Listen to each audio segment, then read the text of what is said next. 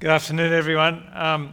That's a clip from the Three Amigos. I don't know if you've ever seen it. It's a good movie. I don't know if you've ever been really thirsty, like two of the guys in the movie. I mean, so thirsty that you can't think of anything else. Where your sole aim in life is getting a tall, cold glass of water. I think the thirstiest that I've ever been was when I was about 10 years old. It was the middle of summer. And I'd been on a pretty long bike ride for a kid, 10-year-old kid. I was on the farm near where I grew up, at a place near the town of Neville. Now, no one's ever heard of Neville, so when people ask, I tell them that it's near Barry, just down the road from Barry. For some reason, most people don't find all that helpful. So just in case you're still in the dark, Neville is between Orange and Bathurst, west of Sydney. Anyway, I'm halfway home on my bike ride and I get a flat tyre. And I have two options. I can take the road all the way around, but it's another 6 k's. It's the middle of the day and I'm hot and exhausted. I decide to take the shortcut through the paddocks, but that involves climbing fences and hauling my bike over the fence and pushing it through a swamp and long grass. It was thirsty work, I can tell you. For about the last 45 minutes of that walk with my bike, all I could think of was getting a drink. And I was hallucinating about a glass of homemade orange juice that Mum used to make us as kids. It was my one all-consuming goal in life at that point. In today's story, Jesus uses the imagery of water to tell a Samaritan woman that, like drinking water on a hot day, he could satisfy her deepest needs. And rather than looking for meaning and satisfaction in all the wrong places, he points to true worship to God, which centres on himself as being the way to find true satisfaction. Well, let's pray before we get into our story. Father God, thank you for your word. Thank you for this story in John chapter 4. Father, thank you that you are the answer to our longings and our desires for satisfaction. Thank you that you quench our thirst, and thank you that you are the object of true worship. We pray that you would speak to our hearts today as we look at your word. In Jesus' name, amen. Well, by way of introduction, John tells us at the beginning of chapter 4 that the Pharisees, some of the religious leaders of the day, had got wind of the fact that Jesus was baptizing more people than a guy called John the Baptist. John, who wrote, it's very confusing all these Johns, but John, who wrote the Gospel, has already introduced us to John the Baptist as a kind of herald to pronounce who Jesus was, to announce his coming. So Jesus hears about what the Pharisees heard. He can sense trouble is on its way, and he thinks it's time to get out of town for a while. He probably does this to avoid trouble with the Pharisees at this point. So he decides to leave Jerusalem and go back up north to the northern part of Israel, to Galilee, where he grew up. And so we come to our passage. And in verse 4, we're told that Jesus has to go through a place called Samaria, which is right in the middle of Jerusalem in the south and Galilee in the north. That was the quickest way to get to Galilee, and that's the way that most people went, up to Galilee. It's helpful at this point to have a little bit of background about Samaria and the Samaritans. Samaritans didn't like Jews, and Jews didn't like Samaritans. The reasons were both historical and religious. Samaria used to be what was at one time known as the northern kingdom of Israel. If you know your history of Israel very quickly, back in the old days it used to be a united kingdom, but then under Solomon's son Rehoboam it was split into two, the northern kingdom and the southern kingdom. The northern kingdom, over 700 years before the time of Jesus, was beat up by the Assyrians. Assyria was a neighbouring empire who came and attacked the northern kingdom and defeated it and dragged most of the people away into exile. The result was that the northern kingdom as a power, as a nation, basically ceased to exist. That was the end of it. The Assyrians then deported a whole heap of people from Assyria to the northern kingdom to repopulate it. They interbred with a few Jews who were left in the northern kingdom, and they introduced their religious customs, and they intermixed racially as well as culturally and with their religious practices. They were no longer true worshippers of Yahweh, the Jewish God. This new nation became known as Samaria, although politically it actually wasn't separate from Israel, from Judea in Jesus' time. It was still seen as a separate nation. So Jesus comes to Samaria. He comes to rest at a place called Jacob's Well, a hot, dry country. It's the middle of the day. John tells us it's the 6th hour, and in their reckoning of time, that means it was midday, the hottest part of the day. A Samaritan woman comes to the well to draw water. In those days, they didn't have running taps. That was where you came to get water. It was customary for women to come and get water, but there's something different, something strange about this story, because it was also customary for the women to come at the coolest part of the day, in the morning and in the evening. And they came together as a rule, as a group. But here was one woman coming in the middle of the day. John is alerting us to the fact that there is something different, something out of place. This woman wasn't one of the crowd. She was coming to avoid the rest of the women. This woman was an outcast. Well, the story continues. She goes to draw water, and then she's surprised by hearing a voice call her, address her, a male's voice. Jesus asks her, "Will you give me a drink?" The fact that she's surprised is shown by her response in verse 9. It's up on the screen. That screen, I'm looking at the other screen. "You are a Jew and I am a Samaritan woman. How can you ask me for a drink?" She's surprised by a double whammy here. Two things surprise her. As John helpfully adds, Jews do not associate with Samaritans. They just don't talk to each other. But here, Jesus addresses this woman. On top of that, not only is she a Samaritan, but she's a woman. In that culture, it wasn't kosher for a man to address a woman. We've seen little hints in John's Gospel already that Jesus doesn't care about social conventions, doing what's expected. Last week, if you were here, we saw it with the story of Nicodemus. Nicodemus was one of Israel's religious leaders. He was used to being addressed with, treated with, respect, but Jesus cuts through all that. He doesn't bother with the social niceties. He has no regard for social status. This story comes hot on the heels of Jesus' interaction with Nicodemus. And I think John deliberately contrasts the two encounters. Nicodemus was one of Israel's leaders, well respected, influential, powerful. The Samaritan woman was an outcast. For the Jews, an outcast in a society of outcasts. And yet Jesus makes time for them both. In fact, the one who Jesus goes out of his way to engage with and initiate with isn't Nicodemus, but this outcast woman. Jesus recognises no class or gender distinctions. Both the woman and Nicodemus have equal dignity in Jesus' eyes. Both are created in God's image. Well, Jesus keeps engaging the woman.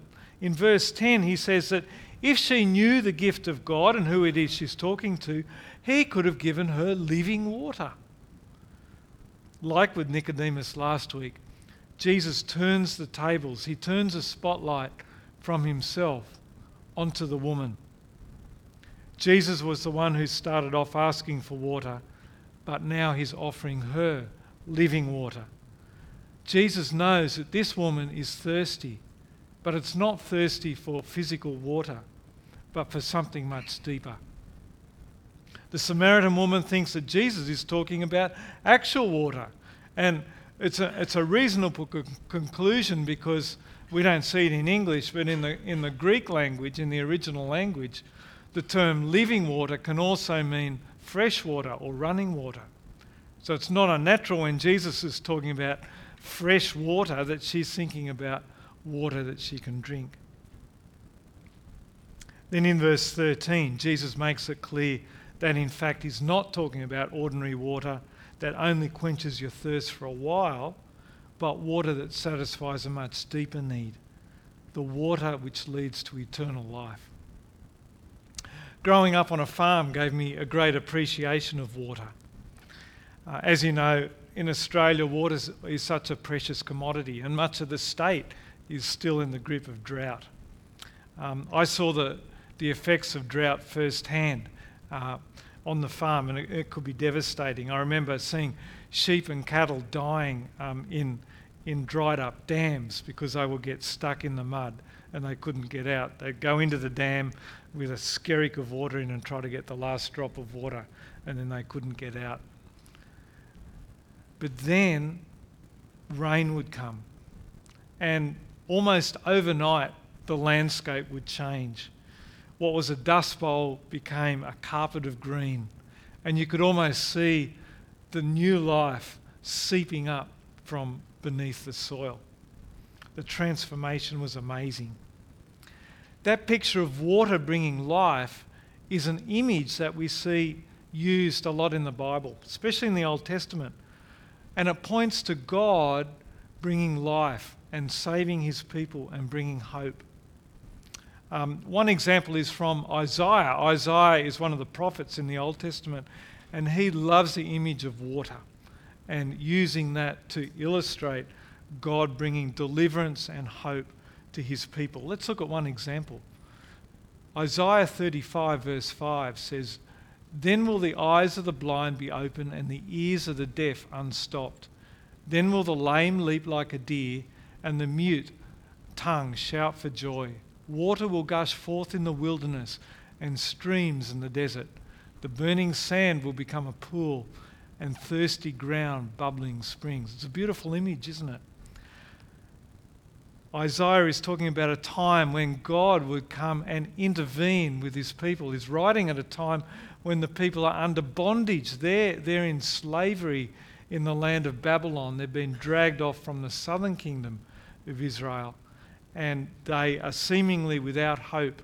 They are under God's judgment because they had disobeyed God, and the consequence was that they were no longer in God's country. It seemed that God had forsaken them.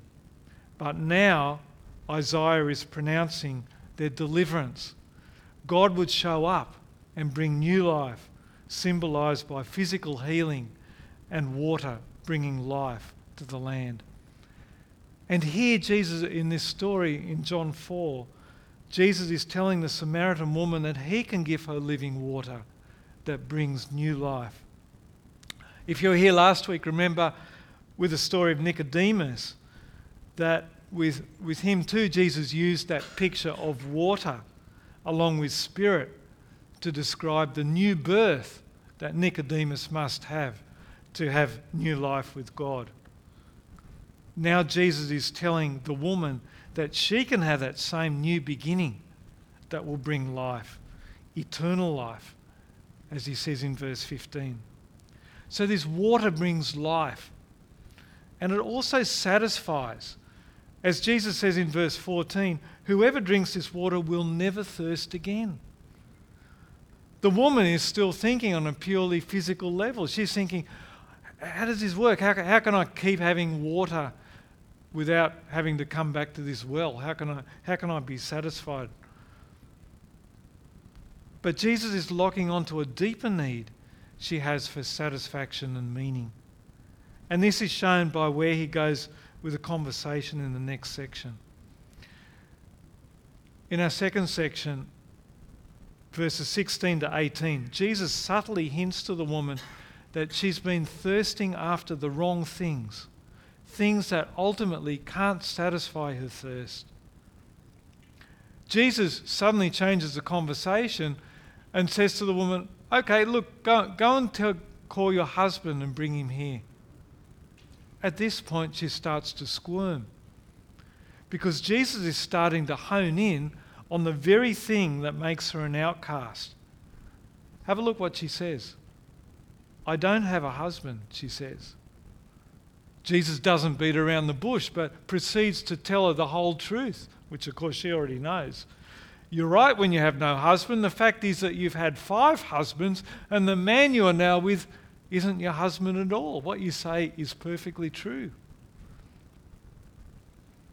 For a woman in that culture, to have a husband was a ticket to security and identity.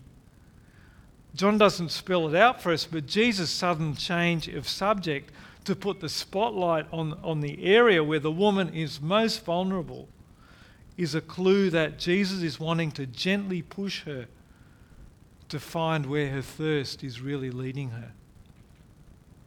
As we'll see, what Jesus wants to do is show her that the only place that her thirst can truly be satisfied isn't in men, isn't in a relationship, but is in true worship with God. Like the whole of the book of John, this story is a wonderfully skillful story that is designed not just to give us a record of this woman's encounter with Jesus. At the same time, God is speaking through the black and white words of this text to use His Spirit to speak to you and I. And just as Jesus knew the heart of this woman, He also hones in on our deepest needs.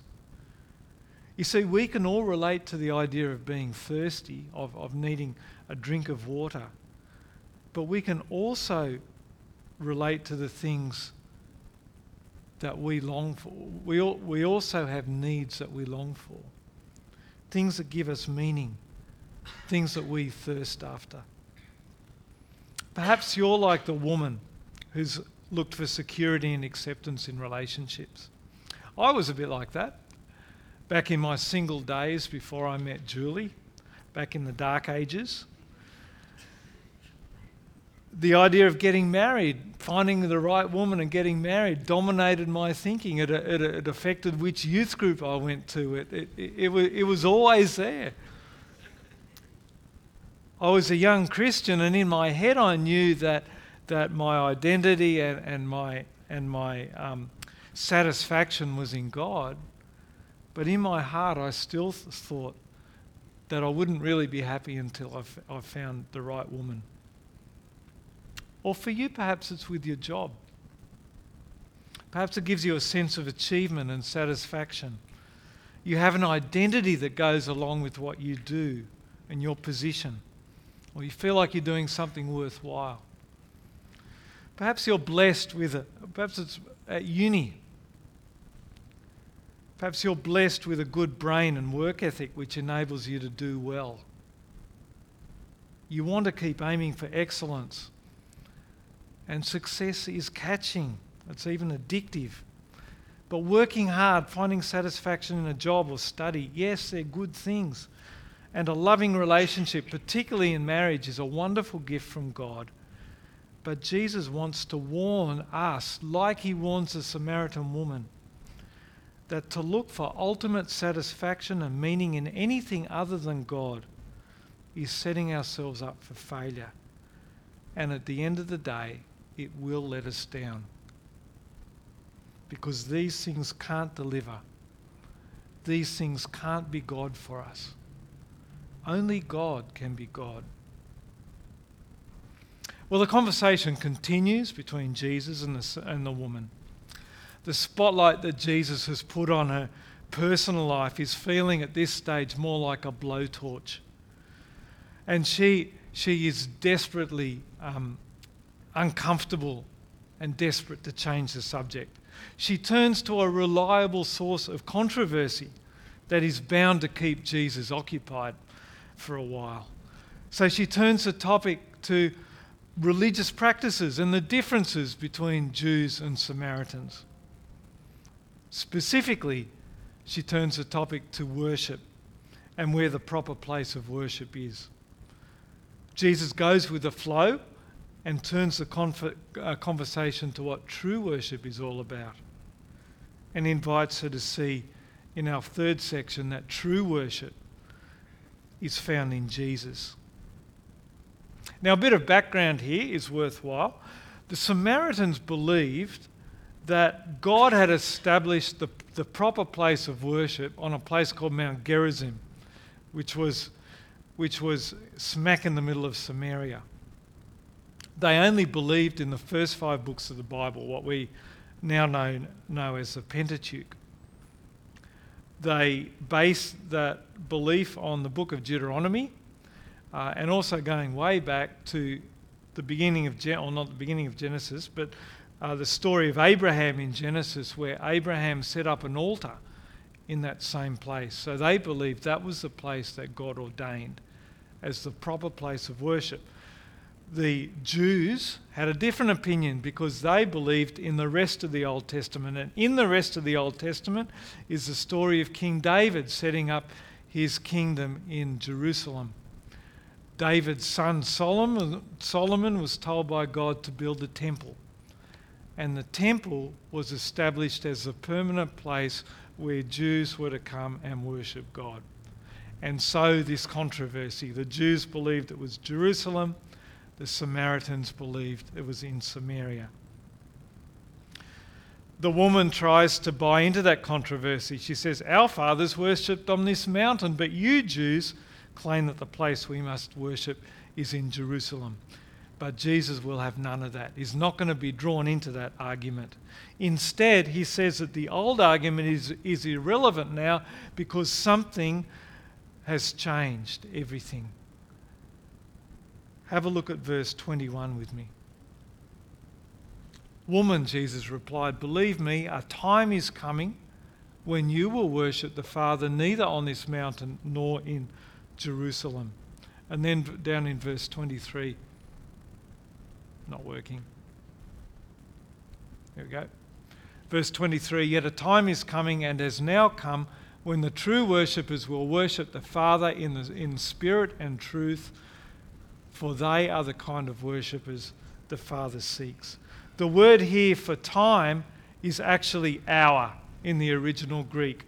Unfortunately, the NIV translation hasn't picked up on it, and we lose the effect of it.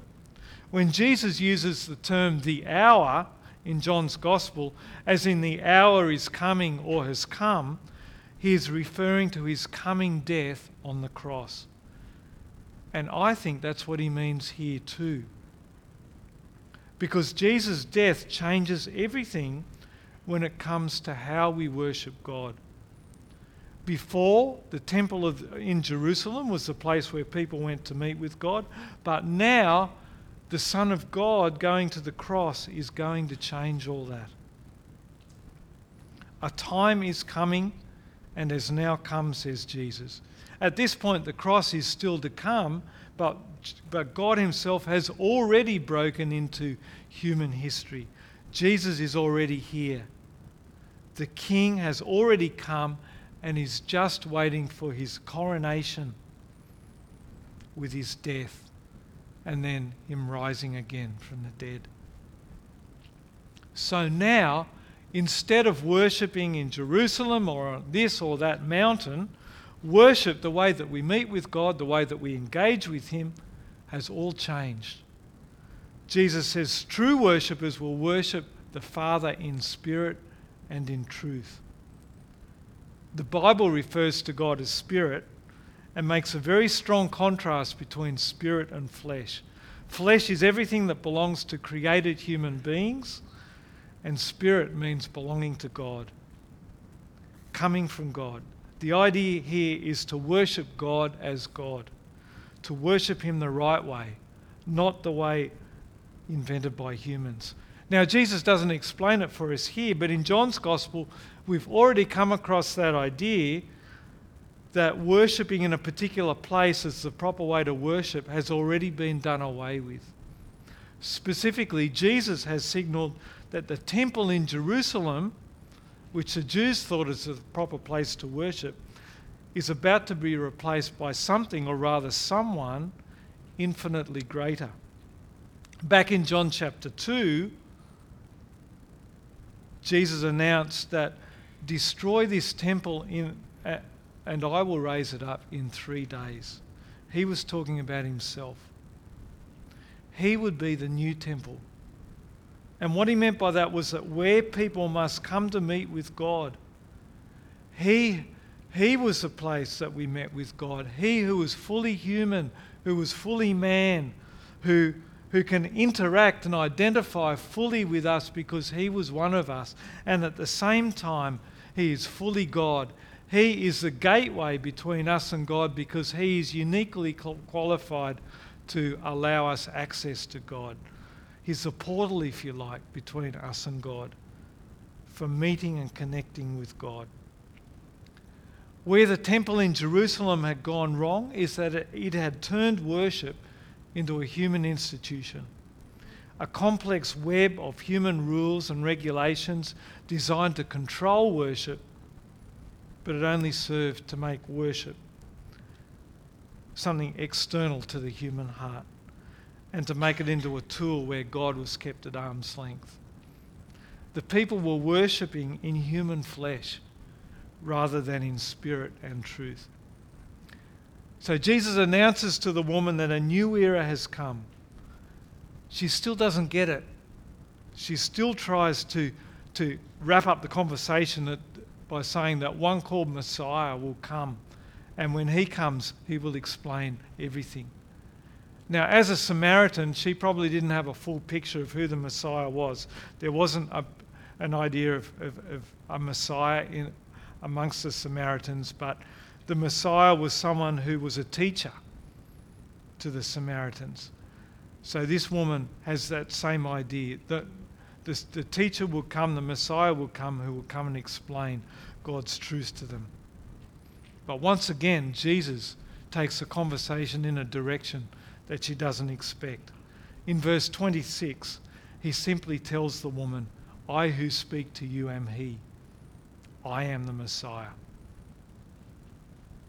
Now, as with a lot of the narrative in John's Gospel, we're not told straight out exactly what the woman made of this. How much did she understand of Jesus' words? Did she put everything together? We don't know. But we are given a strong hint that she did come to put her faith in him. Perhaps the penny did finally drop, because in our last section, verses 39 to 42, we see, we didn't read it in our Bible reading, but we hear that a whole lot of other people, a whole lot of the other Samaritans from a hometown came to believe in Jesus as well. What happened was that the woman went back to the town. She told her story, what Jesus said to her, that she knew everything about him. And she said, could this be the Messiah? The Samaritans are curious. A whole bunch of them come back to Jesus. They meet with him. They urge him to stay with them for 2 days. And the result, we're told in verse 41, the Samaritans say, we no longer believe just because of what you said. That's the woman they're talking to. Now we have heard for ourselves, and we know that this man really is the Saviour of the world. Quite a remarkable grasp of who Jesus is after only 2 days. They recognise that Jesus is the one who saves them. He is the one who deals with the fact that they are staring down the barrel of God's anger because of their sin, their rebellion against him. And what's really significant in their statement is that Jesus is the Saviour not only of Israel, not only of the Jews, God's chosen people, but Saviour of the world. Remember that these were Samaritans. In the eyes of the Jews, God's chosen people, they were rejected, they were outcasts. And here's the irony of what's happening in John's Gospel up to this point. The Jewish leader, remember Nicodemus, the one we met back in chapter 3, he didn't get what Jesus was on about. He didn't get who Jesus was. But these Samaritans, the ones supposed to have it all wrong, these outcasts, they got it. They understood. And John uses this story to introduce the idea that Jesus' coming changes things not only for Israel, but for the whole world. He came for the world. He died for the world. Back in chapter 3, verse 16, John says, "For God so loved the world that he gave his one and only Son." And now in chapter 4, verse 42, we know that this man really is the Saviour of the world. Well, let's bring it all together. Jesus comes to Samaria and breaks all the social conventions to engage with an outcast woman from a race of pariahs. He asks her for a drink and then tells her that he can offer her living water. He tells her that she need never thirst again. Jesus then turns the spotlight onto her heart, and hones in on the things that she really thirsts after: stability and security in a male partner. The woman tries to deflect attention away from herself by engaging in a tried and true controversy: where to worship. Jesus tells her that true worship isn't about a place, but it's centred on worshipping God truly, and that's found through Jesus himself. I just want to finish off with some thoughts about what the passage means for us. We've already seen that just as the woman looked for her identity and security in the wrong places, for all of us, part of the human condition is to lock onto something to give us those things. And we all naturally turn to the wrong places, because our default instinct is to find security in things or people rather than in God. What Jesus was driving the woman to see was that she was looking for satisfaction in the wrong places because she was worshipping the wrong things. And our hearts are restless and land on the wrong things when we worship in the wrong places. Jesus told the woman that worship isn't about a place at all. It's not about a temple or a mountain. It's about himself. She was wanting to externalize worship, to confine it to this mountain in Samaria. It's a very human thing to do, and we do it as well. We may not think that we have to come into this building at 4 o'clock on a Sunday afternoon to worship God. We might do it in other ways.